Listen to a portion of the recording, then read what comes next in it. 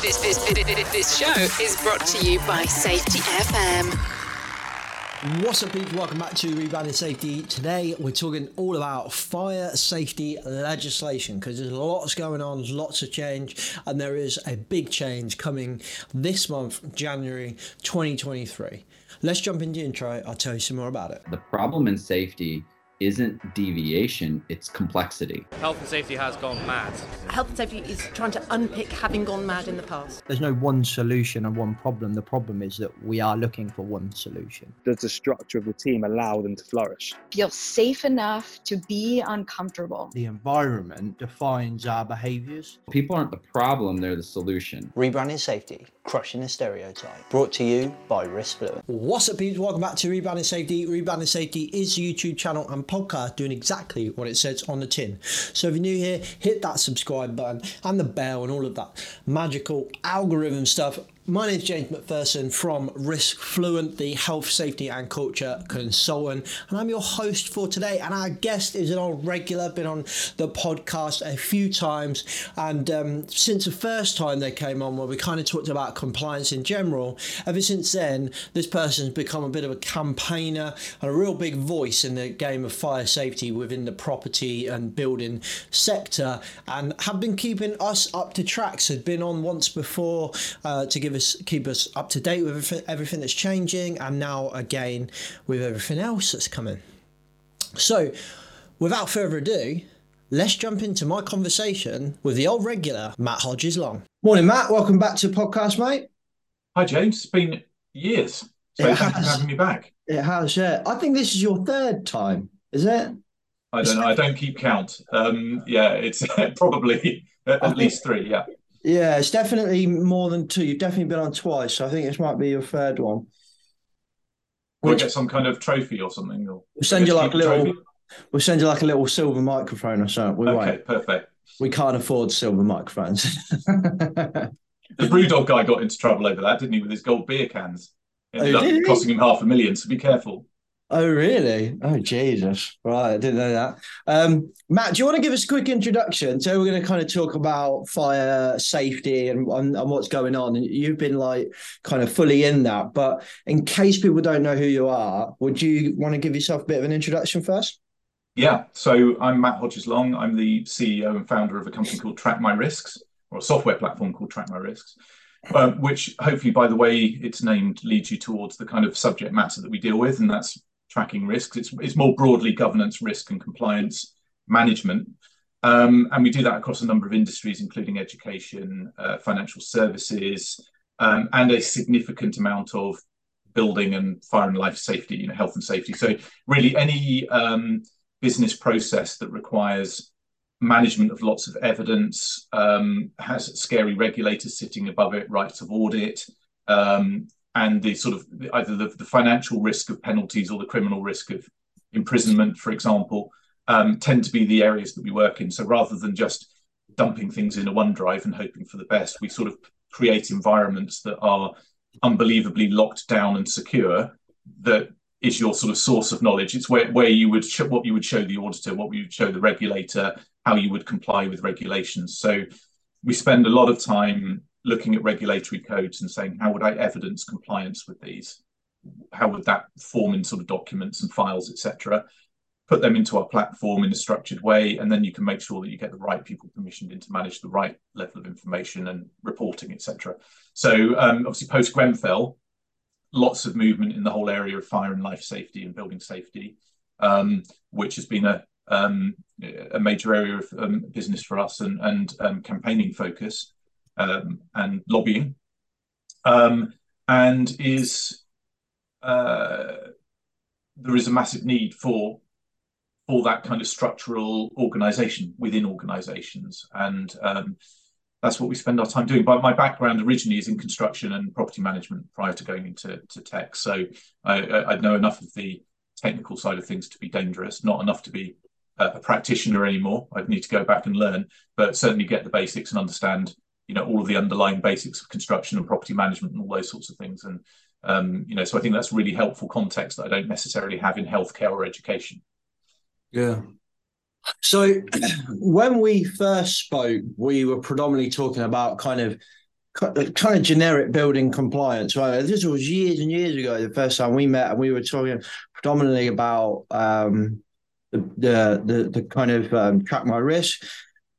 And then from there, mate, I mean, you mentioned about, I don't know what word you want. I'm going to say protest. I don't think that's a word. Campaigning, there we go. That was a word you used. Like campaigning, you've been on LBC, and I think that was the last time we had you on was around that time as well. You've been quite a prominent voice in fire safety, and you've been kind of, like I say, knees deep in that swamp for a long time. How did that kind of come about? A number of things. I mean, originally it came about from saying, when Dame Judith was saying about, or the inquiry was identifying, and Dame Judith was saying, so Dame Judith was talking about golden thread of information and digital record keeping and all that sort of stuff, which, you know, we're involved in. The inquiry was saying that the lack of information that was available to the fire service on the day of the fire, the underlying procedures and policies that hadn't been maintained over years. And when you've got a software system that kind of does all of those things, and that's what you've designed it to do, and you've got a strap line which is saving lives and careers, that's there for a reason. I've seen too many people thrown under the bus, often for quite good reason, for not managing these processes properly. And then the implication of not managing risk effectively is you're more likely to kill people. All of those things played out at Grenfell. I felt that people need to know about this. You know, the government needs to know that we can do something, and we can do it quickly. The time to act is now.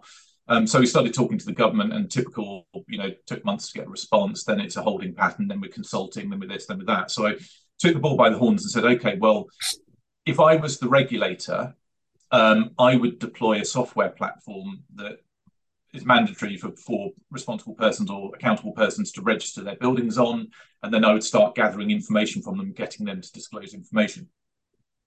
So we simulated that by setting up the Building Safety Register, with a view that the government would look at that and say, this is fantastic, exactly what we need. And then they'd write us a check to buy it or rent it, or, do a deal with us, and, all the rate. Anyway, that engagement was not forthcoming, but in doing so and publicising that as a concept, we started getting media inquiries, or I started getting media inquiries, and that sort of just snowballed from there and sort of became a kind of an advocate for, what perceived as an advocate purely for residents fighting this battle. They were one stakeholder. I could also see that freeholders had a massive issue, managing agents had a massive issue, society had a massive issue. And really that crystallized into campaigning for transparency in building safety. Yeah. Saying that the way that you ignore building safety is by making it secret and locking it all away so nobody really knows, and then you've got to go and dig really hard to try and find that information. That's probably only going to happen if there's been an incident. Yeah. Whereas if you surface that information and you publish it, and within reason, that might be open publishing, or it might be to a select bunch of stakeholders, daylight is shining on the fact that, that Building X hasn't performed a fire risk assessment for 5 years. It's up to the authorities and it's up to the residents to say, are they happy with that? And they will probably police up their own building and say, come on, I understand we should be doing this yearly. Why has it taken 5 years? What's going on? Please sort out a fire risk assessment for my building. Or you've identified this corridor's blocked, or this door's hanging off in the fire risk assessment a year ago. It's still hanging off. I've read this. I understand that door needs to be on its hinges because otherwise this X, Y, and Z could happen. Please put the door back on its hinges. So we felt that there needed to be far more sharing of information in relation to fire safety and building safety.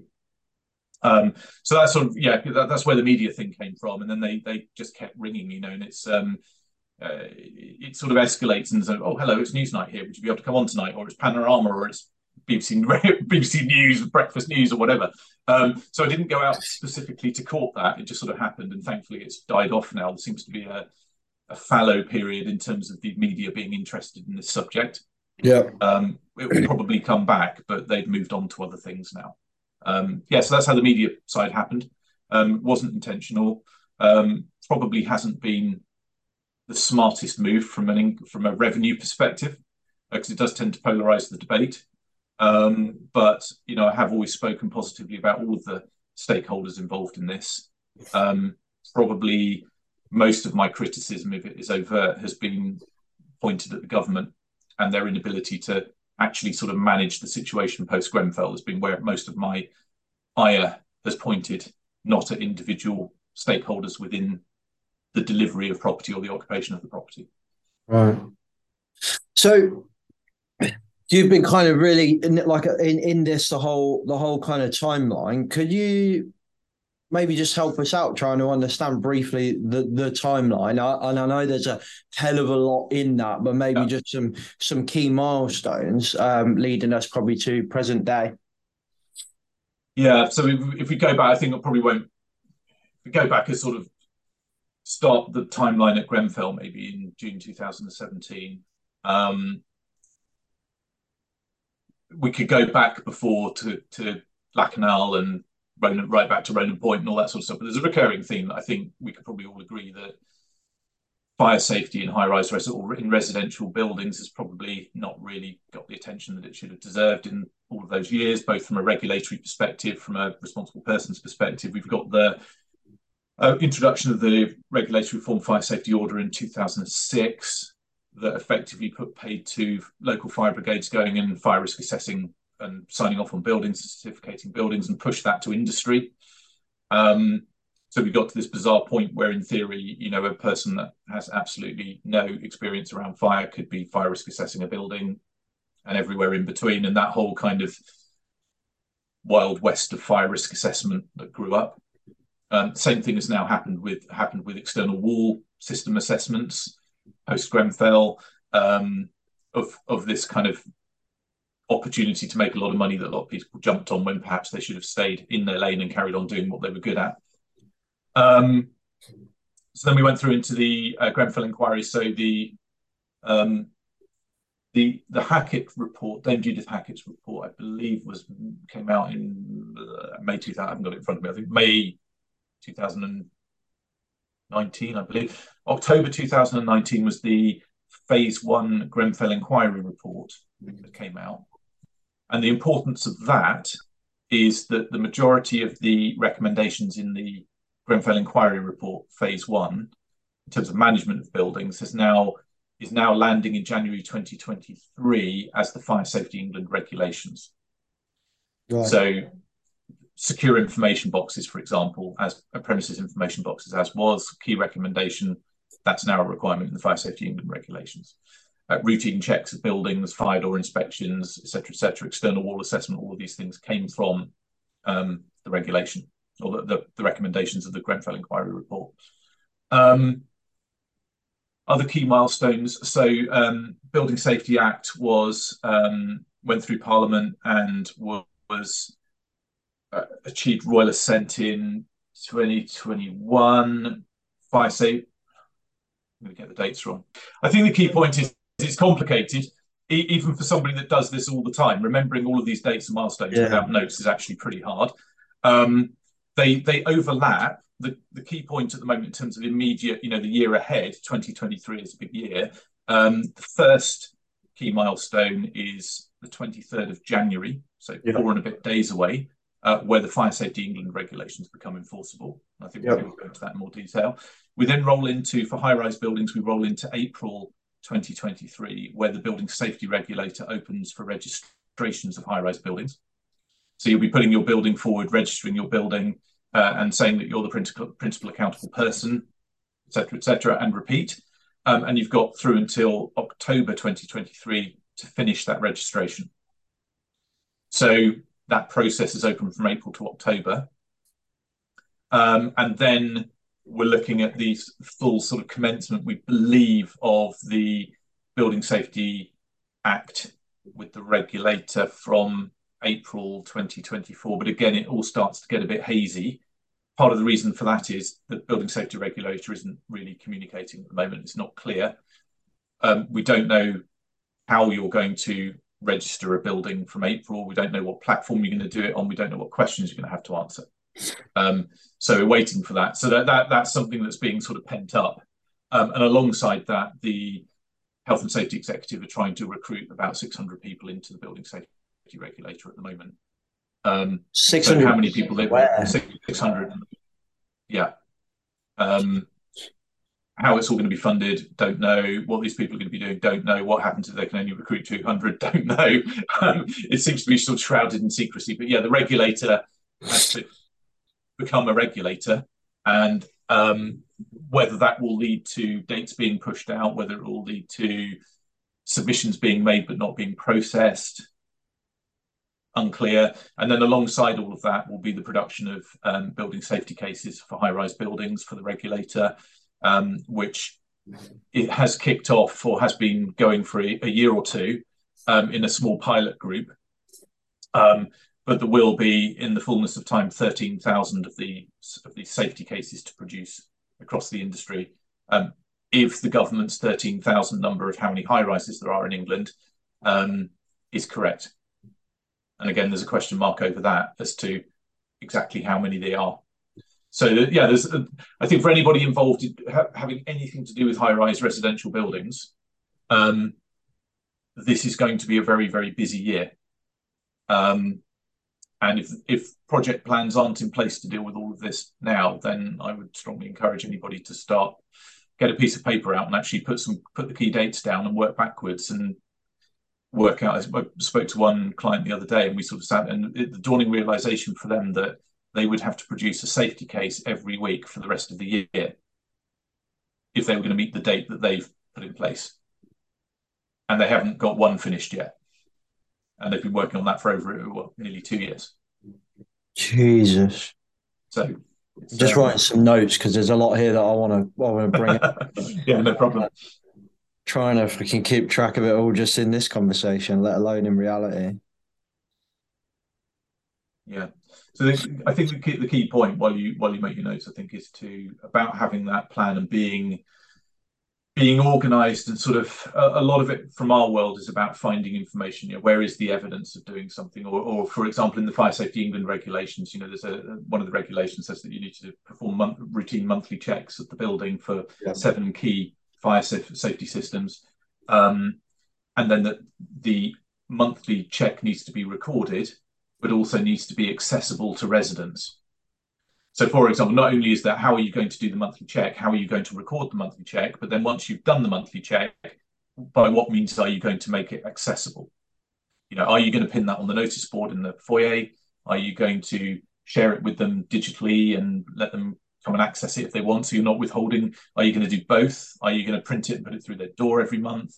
What are you going to do? And once you've done it, how are you going to evidence that you've done it every month? If somebody comes and says, show me the last 24 months worth of evidence that you've been making this accessible to your residents. So it's about thinking through not only doing the tasks, but being able to evidence the tasks if you're audited in the future, or God forbid you have a fire and you're investigated formally. Can you show that you've ticked all of those compliance boxes along the way? So that those sorts of thoughts that you've got to think through, and then multiply that by however many buildings you've got. So 20 buildings, 12 times 20 is the amount of processes that you've got to run just to satisfy one part of that one regulation in the FSER.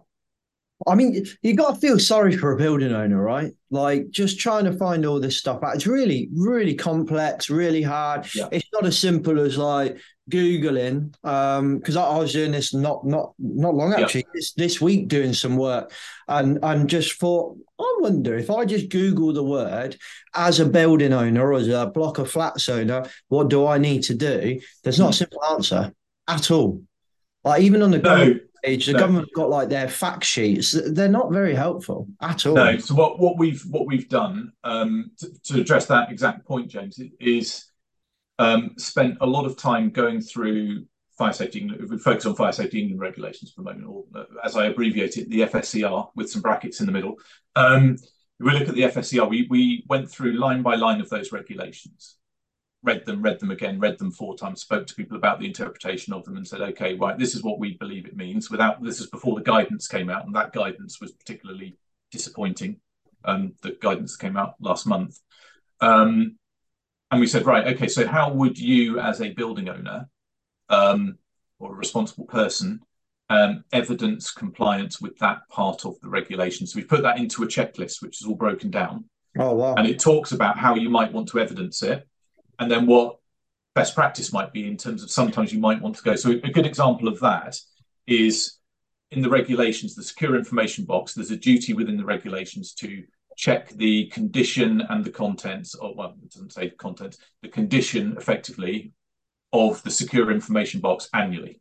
Now, bearing in mind the contents of a secure information box could well change during that year, and the fact that it's not helpful to a fire service if they turn up and attend a fire, open the box, and the information's 6 months out of date. So you might still be within your 12-month, your annual formal check, but you've probably breached other areas of, keeping the information up to date or whatever, or just helped kill people. So what we've said is, for example, best practice might be when you're doing your monthly checks of your 7 key fire systems, best practice might be adding on the secure information box as number 8.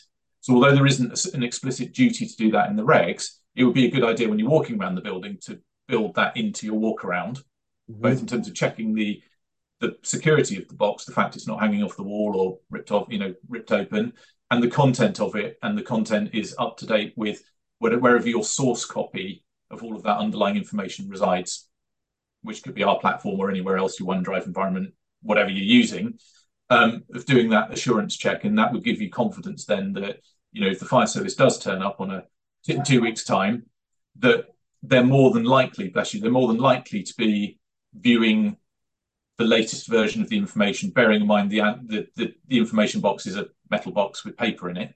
It has no intelligence. So that's in a checklist, which is available for download, and we can put it in the notes if you want afterwards. So I'm just on your. So this is on buildingsafetyregister.org, isn't it? What you're on about? Yeah. So if you go into the news and you go into the, there's a download link in the at the bottom of the blog post, which is the. Well, I'm on the page where you can select whether you've got low rise, high rise. So that's another thing. That's another thing that we did just as a simple thing to say.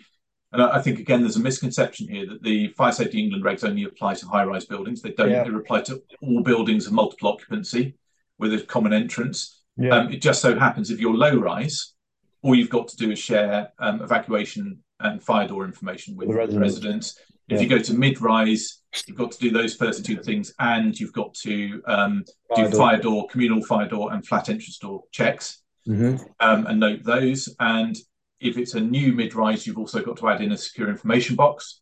Building regs changes, and then high-rise, you do everything. So there is a requirement to actually work out from your portfolio what are my compliance requirements in each of these. And I think quite a few, especially social housing providers at the moment, are adopting wherever possible, we're going to apply most of the high-rise regime in the Fire Safety England regs to our mid-rise and low-rise blocks as well.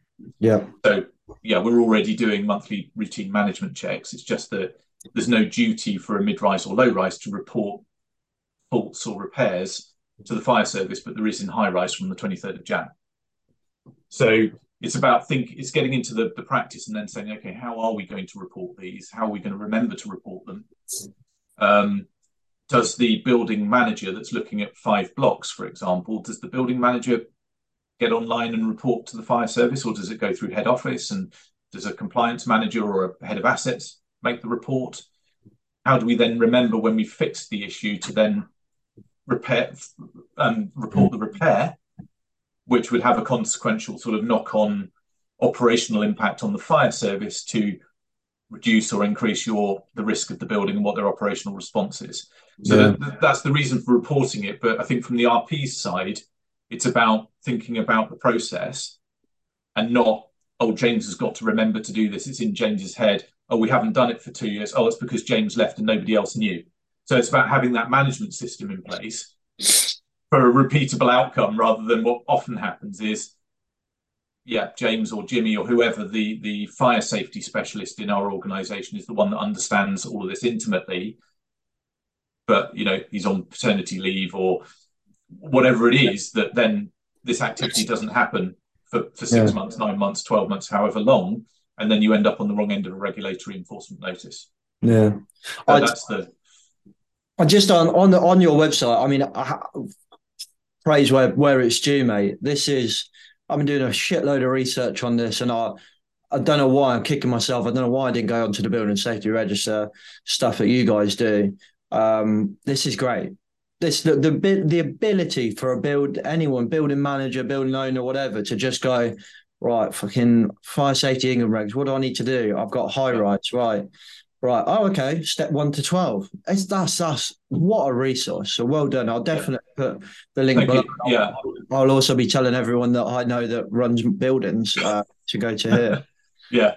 And what we try to do is just make that simple and sort of say, I think the penny probably hasn't dropped in a lot of areas yet about, and we've got a blog about that as well. The second to newest blog is about the challenges about managing, and it looks at the hypothetical housing association that has 28 high-rise buildings, and it starts counting up how many moving parts there are if you're evidencing, if you want to be compliant with the Fire Safety England regs, and it multiplies that up over 28 buildings. I think from memory it's something like 1,163 pieces of moving information every year in relation to those 28 high rises, some of which have got to be shared with residents, some of which have got to be shared with the fire service, etc., etc. And if you bring it all back, and then you sort of say, well, actually, how do we do this operationally? But then how do I, if I'm the chief exec or the head of compliance or whatever, how do I actually get assurance across these 28 buildings that all of this is being done and I'm not going to end up in the dock?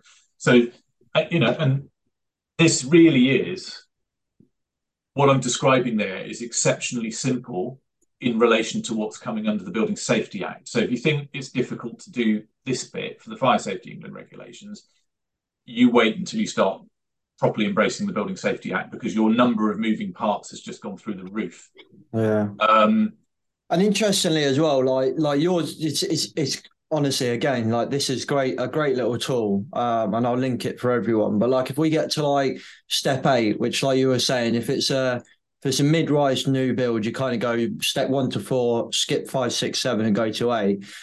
So essentially anything mid-rise to high-rise that's new or existing for high-rise needs one of these premises information boxes installing, which it sounds relatively simple, right? Because we've had them for a very long time. They're not new. The only thing we're doing is making it a legal requirement. And then also the FIA and the NFCC have issued their guidance, the best practice guidance on how to do them. There's quite a lot of information going in there, to your point. Like it's a live box. If I just look at Appendix A in their guide, it goes from page 20 to 33 of stuff that they need to put in that box. Well, this is interesting because it's a code of practice that's out of date and hasn't been revised. So the requirements in the code of practice go way beyond what's specified in the Fire Safety England regs. Right. Back to the point of language, deliberately the government have renamed a PIB as a secure information box. I think it's something to do with trademarking. So it should always be a secure information box. Obviously, everyone calls it a premises information box. So I didn't know. So the code of practice needs to be updated just for that change, really. But then I think outside of a residential building, so if it's a train station, then it's still a premises information box, for example, which the code of practice would apply to. So there needs to be some tuning. But generally, yes, it's a metal box with a load of paper in it. The hard bit is not putting the metal box on the wall. The hard bit is producing the content to go in the metal box and keeping that up to date. Correct. Yeah, exactly. That's the challenge, not buying a box from Girder or whoever and screwing it on a wall. That's relatively simple. Yeah. You would think if they're available, if you can afford them, if. Yeah. But the production of those plans, and then when you get into the production of plans, you start looking at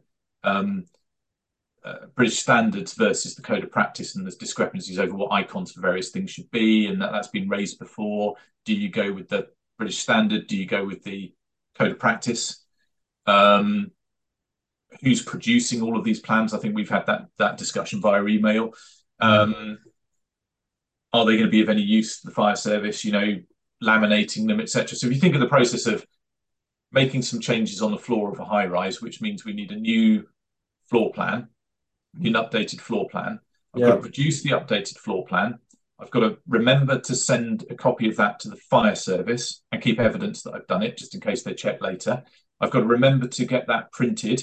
I've got to remember to laminate it. I've got to remember to go and find somebody with a key that can open the box, that can update and take the old floor plan out and put the new floor plan in, lock the box again, prove to me that they've done it.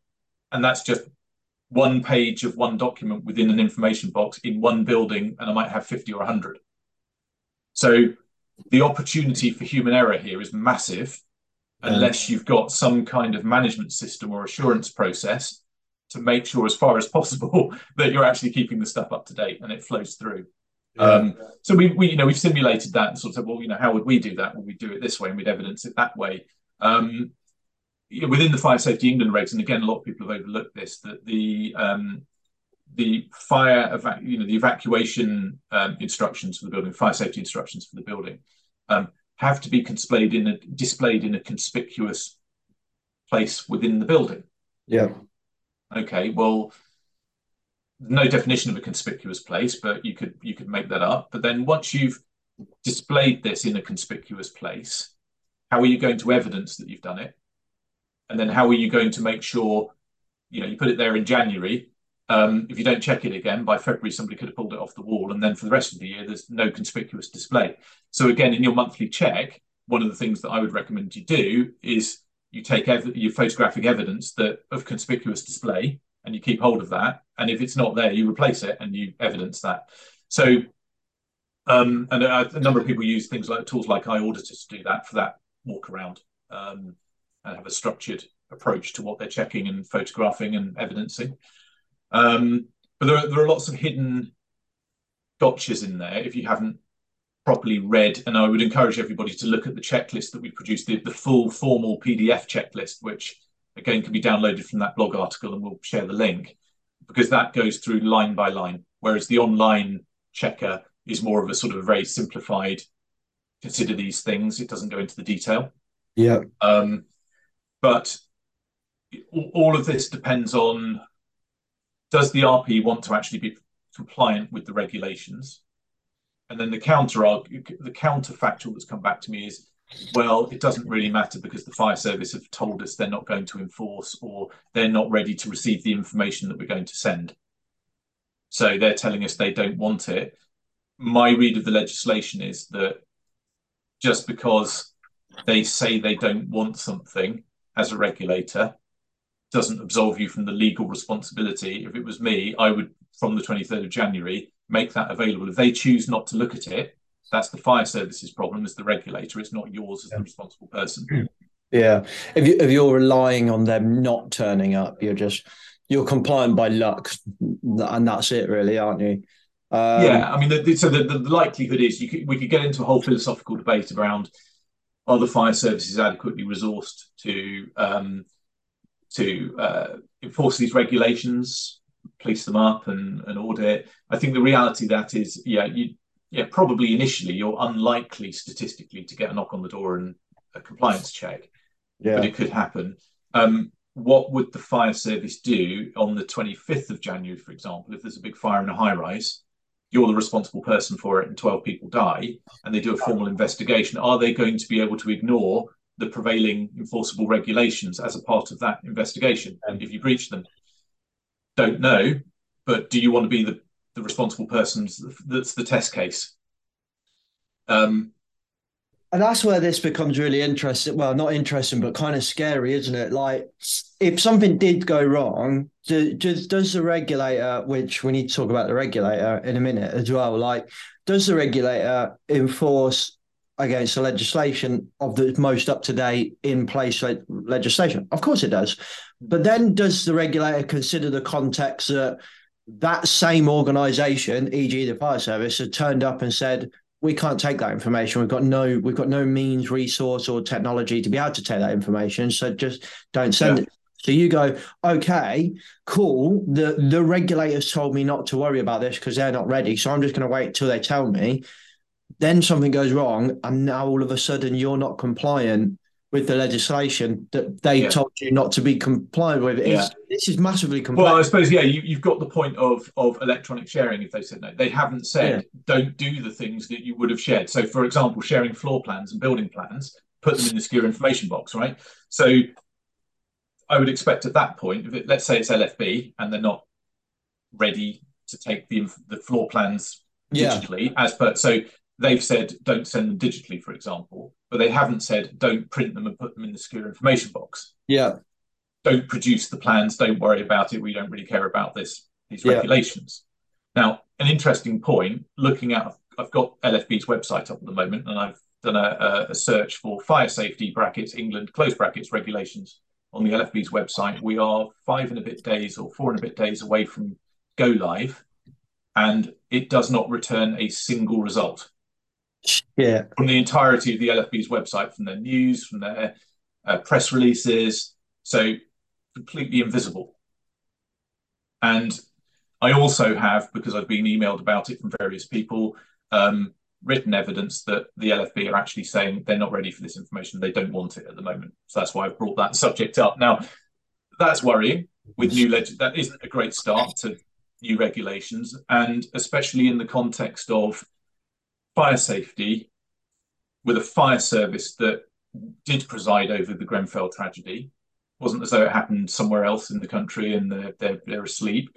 They've been dragged through a public inquiry, etc., etc., etc. I would have thought that the fire service that would be most likely to embrace this change would be London Fire Brigade. Yeah. Of all fire services, you would expect. I would think from the outside looking in. Now, I don't know what the debates are behind the scenes about money, about management, about whatever, but the reality is the Home Office have brought forward these regulations in response to the Grenfell inquiry. Everybody has nodded along and said, yes, we need to change our behaviour post-Grenfell, etc., etc. It wasn't that terrible. But I can't see the evidence of change in that organisation in terms of what the public see and in terms of what they're saying in private and they're telling RPs. So, big question about the level of seriousness with which these new regulations are being embraced by the regulator. And I think the other key point with the fire service is when, in terms of their approach to enforcement, I haven't seen anybody from the enforcement side of the house speaking about this yet in terms of their attitude. There are operational people that are saying, well, operationally, we can't do anything with this. Don't worry, we're not going to hit you over the head and we're all on the same side. Let's work together to improve fire safety.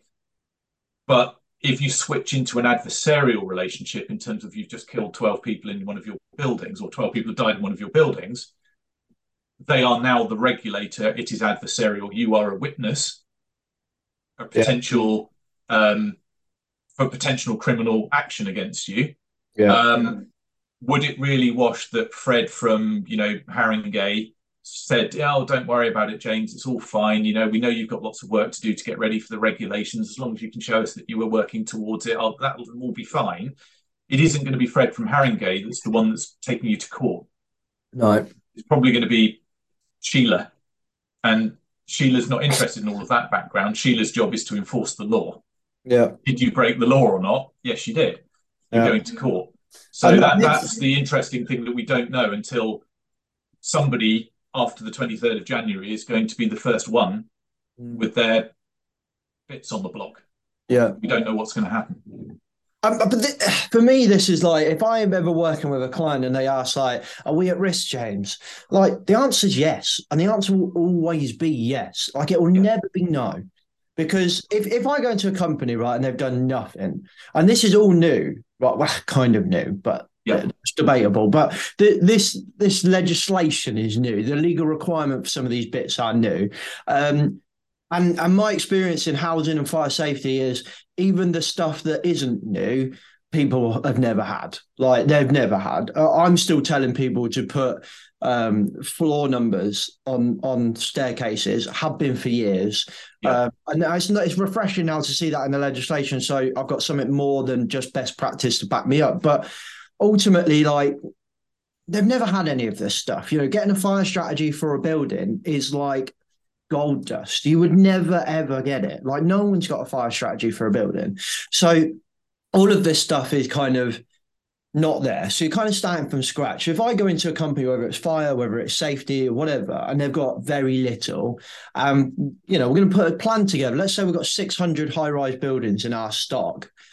And, we can't do them all at once, can't do them all overnight. So you've got to pick. So what do? You go risk-based. So you might just target the buildings where you have near misses, or you've got, a more nefarious group of people. You might go student digs, for example, because students are students and whatever. You're going to risk prioritize it.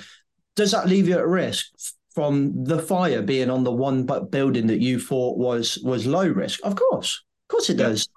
But suck it up. Like, that's just how it is. We're always going to be at risk. But this whole relationship with the regulator, I've always found is very interesting. Even when I've been involved in 2 primary authority schemes now, I know you know what they are, Matt, but like for those that don't, essentially it's like if you're operating across various different regional authorities, e.g. you've got properties in Northamptonshire, London, Newcastle and Edinburgh, for example, you might primary authority partnership with one of them, and that they'll kind of help guide you and become your primary authoritative kind of body. So you get a partnership. If I've got one with London, for example, and one of my London stock is on fire, all of a sudden my partner is now my enforcer.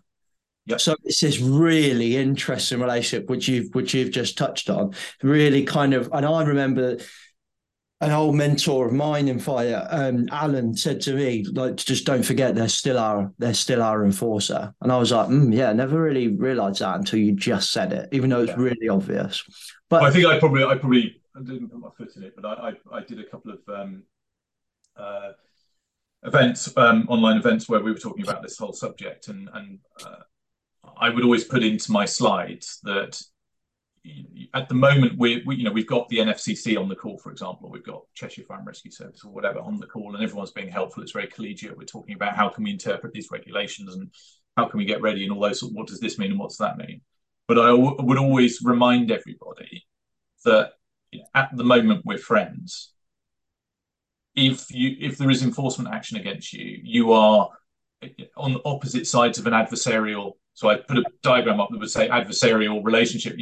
That's what it becomes. Yeah. Because potentially that organisation could send you to prison, or could fine you a huge amount of money, or could embarrass you, or whatever it is. They are collecting evidence at that point. So yes, work together, be collegiate, etc., etc. But ultimately, a court is going to look at did you comply with the regulations or not? Did you? And the way I see Fire Safety England regulations, effectively, and it's a great point that you mentioned, that there is an argument you could construct that pretty much everything that's in the Fire Safety England regulations, excepting things like electronic information sharing and stuff, but the core guts of managing fire safety in a building, you should have been doing anyway. The RRO. All we're doing here is the regulations are, in a sense, giving the enforcement authority more opportunity to prove your guilt than they had before, by tightening up the wording. There is a clear breach there of regulation, whatever. You didn't do this. You didn't display that. These are all points against you. So I think is cultural change of, in the property and property management industry, of understanding now that the regulators are getting sharper teeth. Whether they will bear those teeth or not or have the ability to bear their teeth is another point. But they are being given more powers. So you've got to start taking them seriously, or more seriously than you did before. Not that you shouldn't have taken them seriously originally, but the likelihood of you being on the end of enforcement action that sticks is increasing by the month over the course of 2023. That's not a comfortable place to be. So either you ignore it and hope for the best and play the numbers game, or you start thinking about compliance more seriously. And I know we've had conversations before about, does compliance mean safety and all that sort of stuff.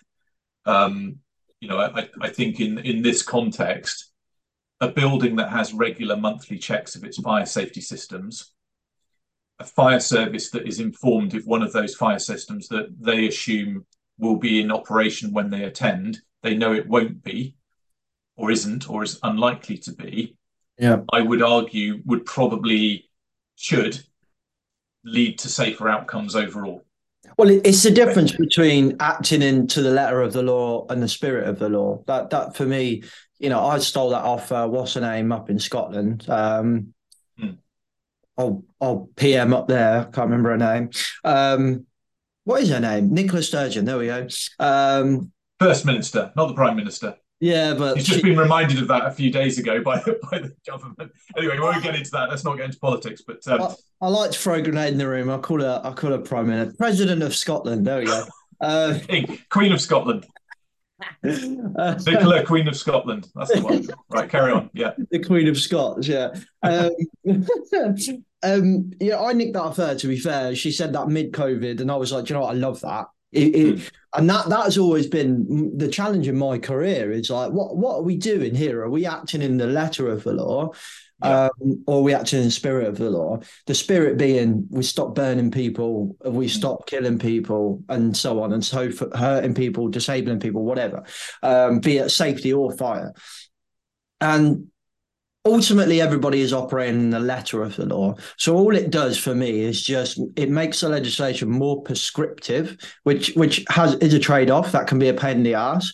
It makes it, to your point, gives the regulator sharper teeth. So it gives them more to enforce on. It should, in theory, give the risk assessor.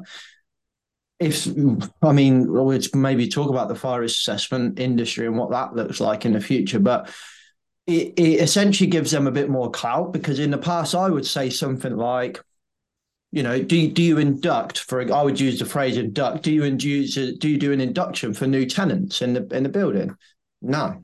Why would I do that? Well, what would you do if you went to a new block of offices, start a new job? What would you have? I'd have an induction. And what would that induction include? What happens if there's a fire? Okay. And do you go sleep in that office? No, I'm not. Well, not supposed to anyway. Okay, but you go sleep in a block of flats and you're living there. You're chilling. You might even get drunk. Yeah. And you've got no idea what to do if the fire alarm goes off. And that sounds like everyone knows what to do, but surprisingly, so many people do not know. Like we've had. Well, back to the point: is there even a fire alarm? Well, and then that's in with that's one of the changes, isn't it? I think that's a ADB now, the building alert system, which is a whole nother conversation. Yeah, that would probably steer out of that one. It's we should focus on the fire safety. But yes, you're right. The induction point, of new residents. How do you know there's new residents? Well, who's moving in, who's coming out, and then the catch-all on that is the fact that all residents need every 12 months need to be reminded of that fire strategy for the building, or fire safety instruction, and they also need to be in a conspicuous place in the building. So there's multiple layers.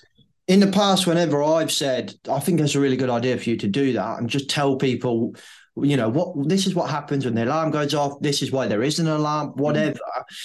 This is what you should do in your flat. Because it sounds stupid, right? But there's a lot of people that still believe that what stay put meant was, if there's a fire in my flat, I'm going to stay put. Now, I think in reality, nobody would sit in a burning flat, but we never know what people are going to do in a crazy situation. No. Well, there's a clear example of this, actually, that, I don't know all the details, but so in May 2021, there's a big fire in New Providence Wharf in Docklands. It's Ballymore development, high-end high-rise residential flats, clad in ACM, which wasn't actually pertinent to that fire. Thankfully, it didn't get into that. We got out, but it didn't go up the facade. The issue there was around smoke logging in the communal corridors, which led to a rescue of dozens of people and a bit of hospitalisation and smoke hoods deployment and all that sort of stuff. So that's just been investigated, and from an enforcement point of view, which we can circle back to. But the pertinent point here, I think, is that a couple of pertinent points if we relate it to Fire Safety England regs. So the Fire Safety England regs, one of the things you've got to do is explain to residents the importance and the operation of fire doors. Yep. Okay. Flat entrance doors, communal fire doors, etc., etc. And they've got to be checked, as we all know. In that particular case, there was a fire that started in the hallway of a flat in an electrical distribution board. And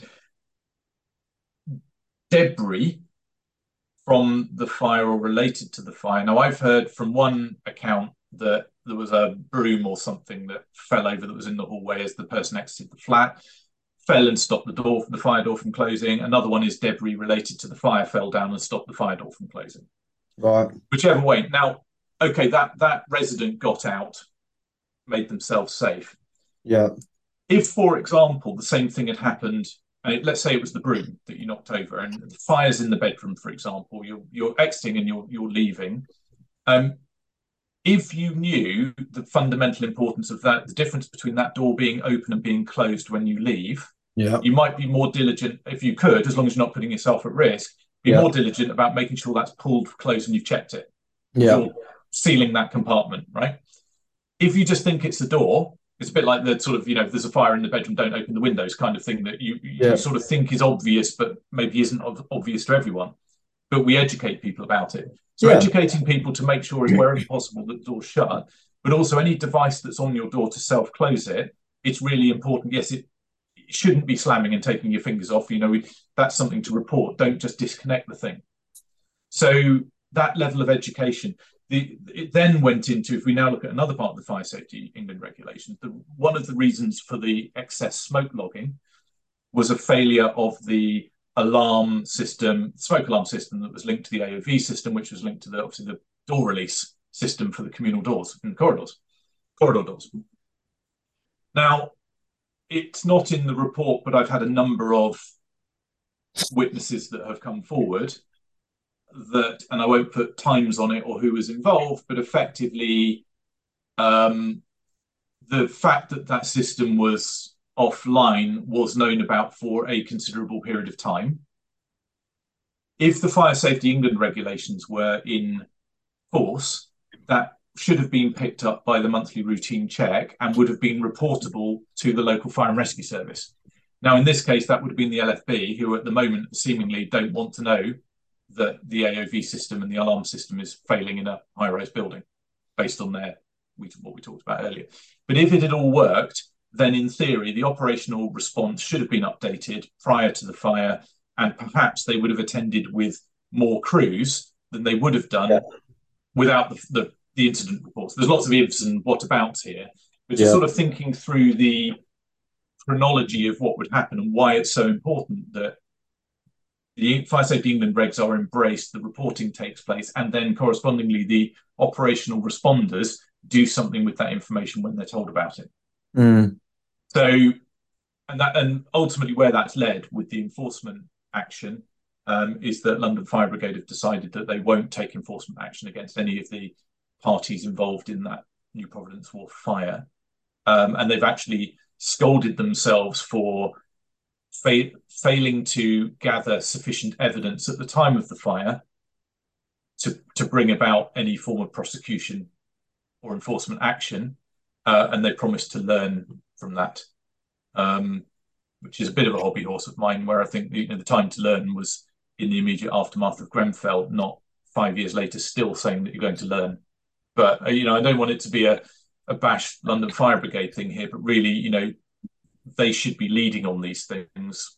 They are the London Fire Brigade. In high rise, they regulate probably 50 to 55% of the national high rise stock within their brigade. If they can't lead on this issue, what are Northampton going to do, or Surrey or Hampshire, or the smaller ones, when LFB can't be bothered to regulate high-rise building safety properly, which is my interpretation. And I would love it. It would be amazing, James, if you could get somebody from LFB on the podcast to tell us or tell me and respond why I'm wrong in that assessment. I would love to know, because it's impossible to get them to talk. So that's why I talk about it publicly, in the hope that not that they'll respond to me, but maybe they'll feel some heat and start doing their job properly.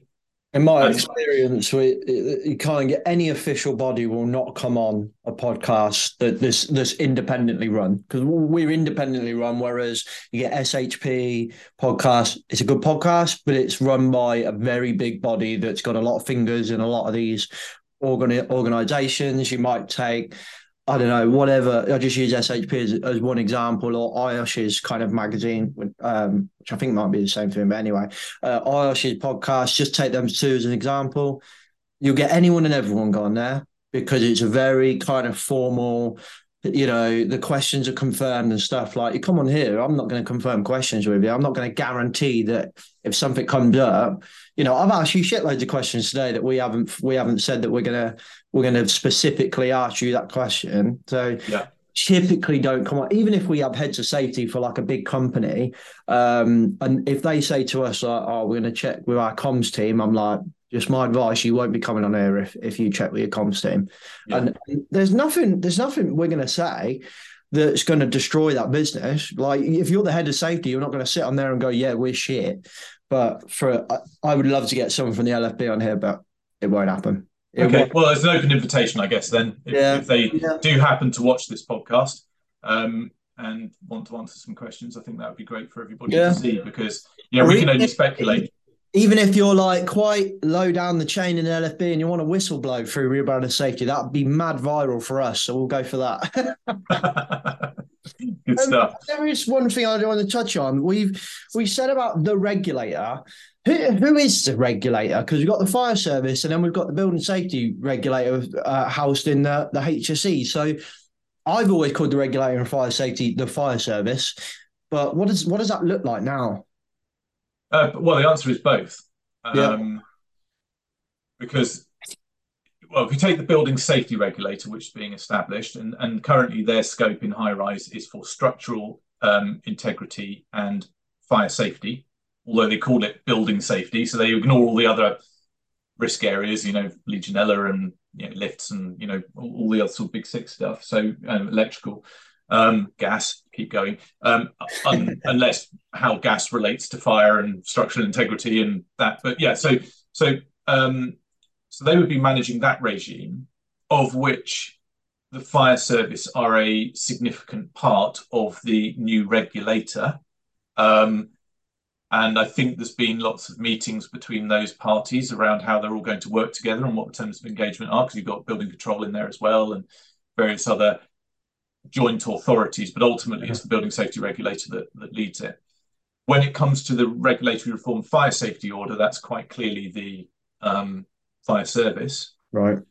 And then I think we've got the local authorities, environmental health, etc., around some aspects of the habitation crossing into fire safety as well, and the management of buildings and the safety of buildings through local authority. So it's a mix, but typically in fire safety, I tend to just focus on the fire service, really. And the Fire Safety England regulations are essentially kind of a bolt-on or extension of the RRO, if I'm right? Yes. So therefore, that's going to be enforced by the fire service. Correct. Would the building safety regs, would that be going to be enforced predominantly by the building safety regulator? Or yes. Right. Building Safety Act is the building safety regulator, yes. Okay. Whether there would be, in an incident, whether there would be cases to prosecute an accountable person that is also the responsible person I would imagine that one would lead on a prosecution, I would imagine. Yeah. Don't know how they're going to do it. But there are overlapping regulatory codes. Yeah. But really, when we look at the key points around management checks, risk assessment, resident engagement, information sharing, record keeping, etc., those key themes in the RRO stroke FSCR, that's like the baby brother or sister of what you're going to need to do in the Building Safety Act. So effectively, and there will be overlap between those two regimes. Yeah. But the general themes are similar. Yeah. So what have you built? Prove it's safe, keep it safe, maintain it, speak to residents so they understand what's going on, don't be an idiot, and repeat. Yeah. Kill as few people as you possibly can. Kind of mantra. It runs through all of this. Yeah. New legislation. My personal opinion is there's too much duplication and there's too much going on and there's too much to deal with. But, really, I think the time for complaining about that has passed. There were the consultations. There was an opportunity to lobby government. Some people did, some people didn't. Some people did it well, some people didn't. But ultimately, the votes were taken. We've now got the Fire Safety Act through. Building Safety Act is through. And aside from some debating some secondary legislation, we kind of know what's happening. When it comes to, you mentioned a point earlier around going into a company now and them sort of thinking, well, this is all new, even though it wasn't new. I think really, if you are a competent manager of high-rise buildings, you should have known the basics of what were coming. You know, if you hadn't heard of the Grenfell inquiry, you hadn't heard of Dame Judith, you hadn't seen what was being played out in the media over the building safety crisis, I would argue, are you in the right job right now? So it's not to say that people should be super professionally, qualified in exactly what's going on and know every part of the legislation off by heart, but you should have known external walls are an issue and we need to get on top of those. You know, fire doors, we should be checking them. Okay, there's some legal issues with doing that. You know, the basic thrust of it, it would be, back to your point, it would be a good idea to tell residents if there's a fire, what they need to do. These basic things should have been well in train way before the fire safety regs were clarified. Because, and I think a lot of read the inquiry. Yeah, sorry, go on, carry on. No, I mean, it was all in the inquiry report recommendations. The government said they would accept them in full. They haven't, by the way, but they said they would. So still arguing over peeps and all that sort of stuff. But that's what they said. So if it's like, well, okay, Martin Moore-Bick says you need to check flat entrance doors regularly. He wanted them far more regularly than there's ended up in regulations. Then I would be thinking, well, if I've got 5 high-rise buildings with 400 doors in each building, how am I going to check 400 doors in, whatever, a month or a year? How am I going to do that? Am I doing that? Let's start that program now, not just leave it until the 23rd of January. So I don't think there's really an argument for not having done anything yet. If the reality is you haven't done anything yet, you need to double down and get it done. You can't move the 23rd of January date. That's what it is. If you can't be anywhere near compliant until the end of 2023, you're in a much better situation, showing that you're working towards it rather than just having ignored it. Well, I think we've covered quite, at least we've covered quite in depth, kind of the fire safety regs, what's changed. I'll make sure we link your checklist on there because I'll be honest with you, I'm going to use it. It's really good. Right, Matt, we don't have a lot of time, unfortunately. There's a hell of a lot of us stuff for us to talk about, and I think we managed to cover quite a lot of stuff, but I think maybe a part 2 is a good idea. I'd quite like to get into safety cases. Also would like to discuss what happened, or is there anything going on with the building safety manager, which was something that came for Dame Judith Hackett's report as well. So, I mean, anything you kind of want to close out on those, leading in maybe into another part 2, and then also just give us a little insight into your company and how people can find out about yourself as well. Okay. Yeah, no, it'd be really good to talk about building safety cases, because that is a huge area of concern, I think, in the industry in terms of how to produce them. They're currently, so effective for anyone that isn't aware, any high-rise building that's under the scope of the building safety regulator as it comes in will be required to produce a building safety case or a safety case report and a safety case that sits under it. And that effectively is a document that, the way I would describe it, is basically is a thesis of how a particular building is safe, how you would prove it's safe, that could be used in a court, for example, as your management system for keeping that building safe. I've both my words there, but effectively it should be sort of structured typically around claims, the arguments to support those claims, and then the evidence to support the arguments. So there's sort of a hierarchy. And there are lots of different approaches to doing this at the moment. And my understanding is there's a pilot group of housing associations, mainly in councils, that are working with the Health and Safety Executive, stroke building safety regulator, on the pilot safety cases to try and get to a point where they've got a safety case for a building that is acceptable to the regulator. There's about somewhere between 40 and 50 safety cases in the works. None of them at the moment have been blessed by the HSE or the regulator. Even if all 40 or 50 of them were done, there's still another 12,950 to do. When they need to be done by exactly is a bit fluid, but a lot of people are working on the basis that it would be probably April 2024 at the latest, but some people are bringing that back to January 2024. as a working assumption. So there's a lot of those to do. They're very complex.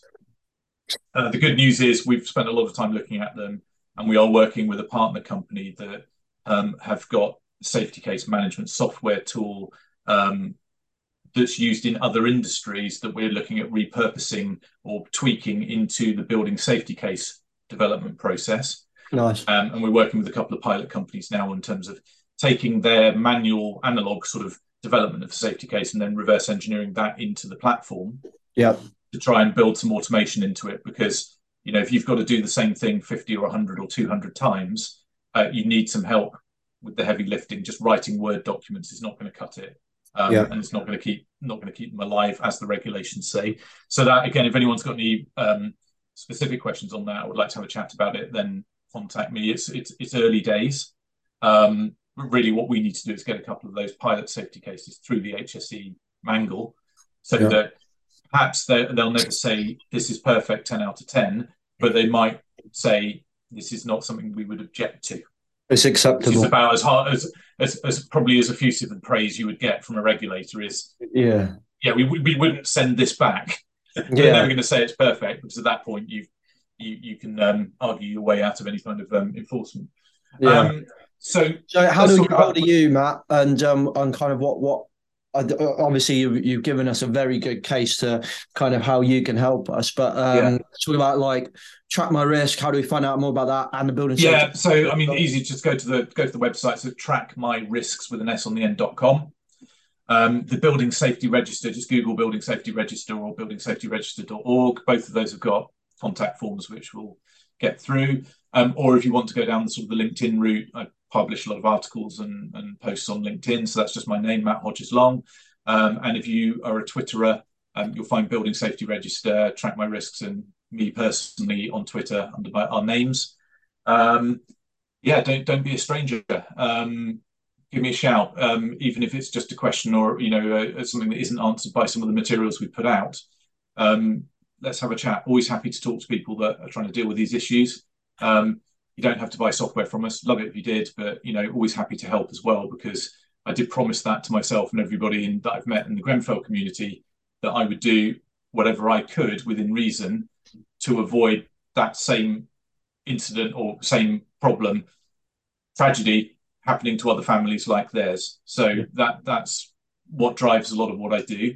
It's not necessarily for the right commercial reasons that I do things. It's about being able to sleep at night and doing the right thing. So if you've got any queries, and that includes LFB that want to talk about what I've just raised, more than happy to talk, and we can do that privately or publicly. Awesome. Right. Thank you very much, Matt. Okay, peeps, hope you enjoyed that. Hope you got something out of that. Don't forget to check out all of the websites and everything we've put in the description below. And if you need some help or support with this stuff, you can check out all of Matt's links. And if you need some extra help with this stuff, you feel free to check out riskfluentlimited.com. That's riskfluentltd.com. Or you can email me, James, at riskfluentltd.com. If you forget all of that, then once you get home from your long drive or your dog walk or whatever it is you're doing right now, finish hoovering the living room, cutting the grass, probably not cutting the grass this time of year, you can go into the description, show notes, whatever you want to call it, and click all the links. Don't forget, 23rd, it's a big date for a lot of this stuff.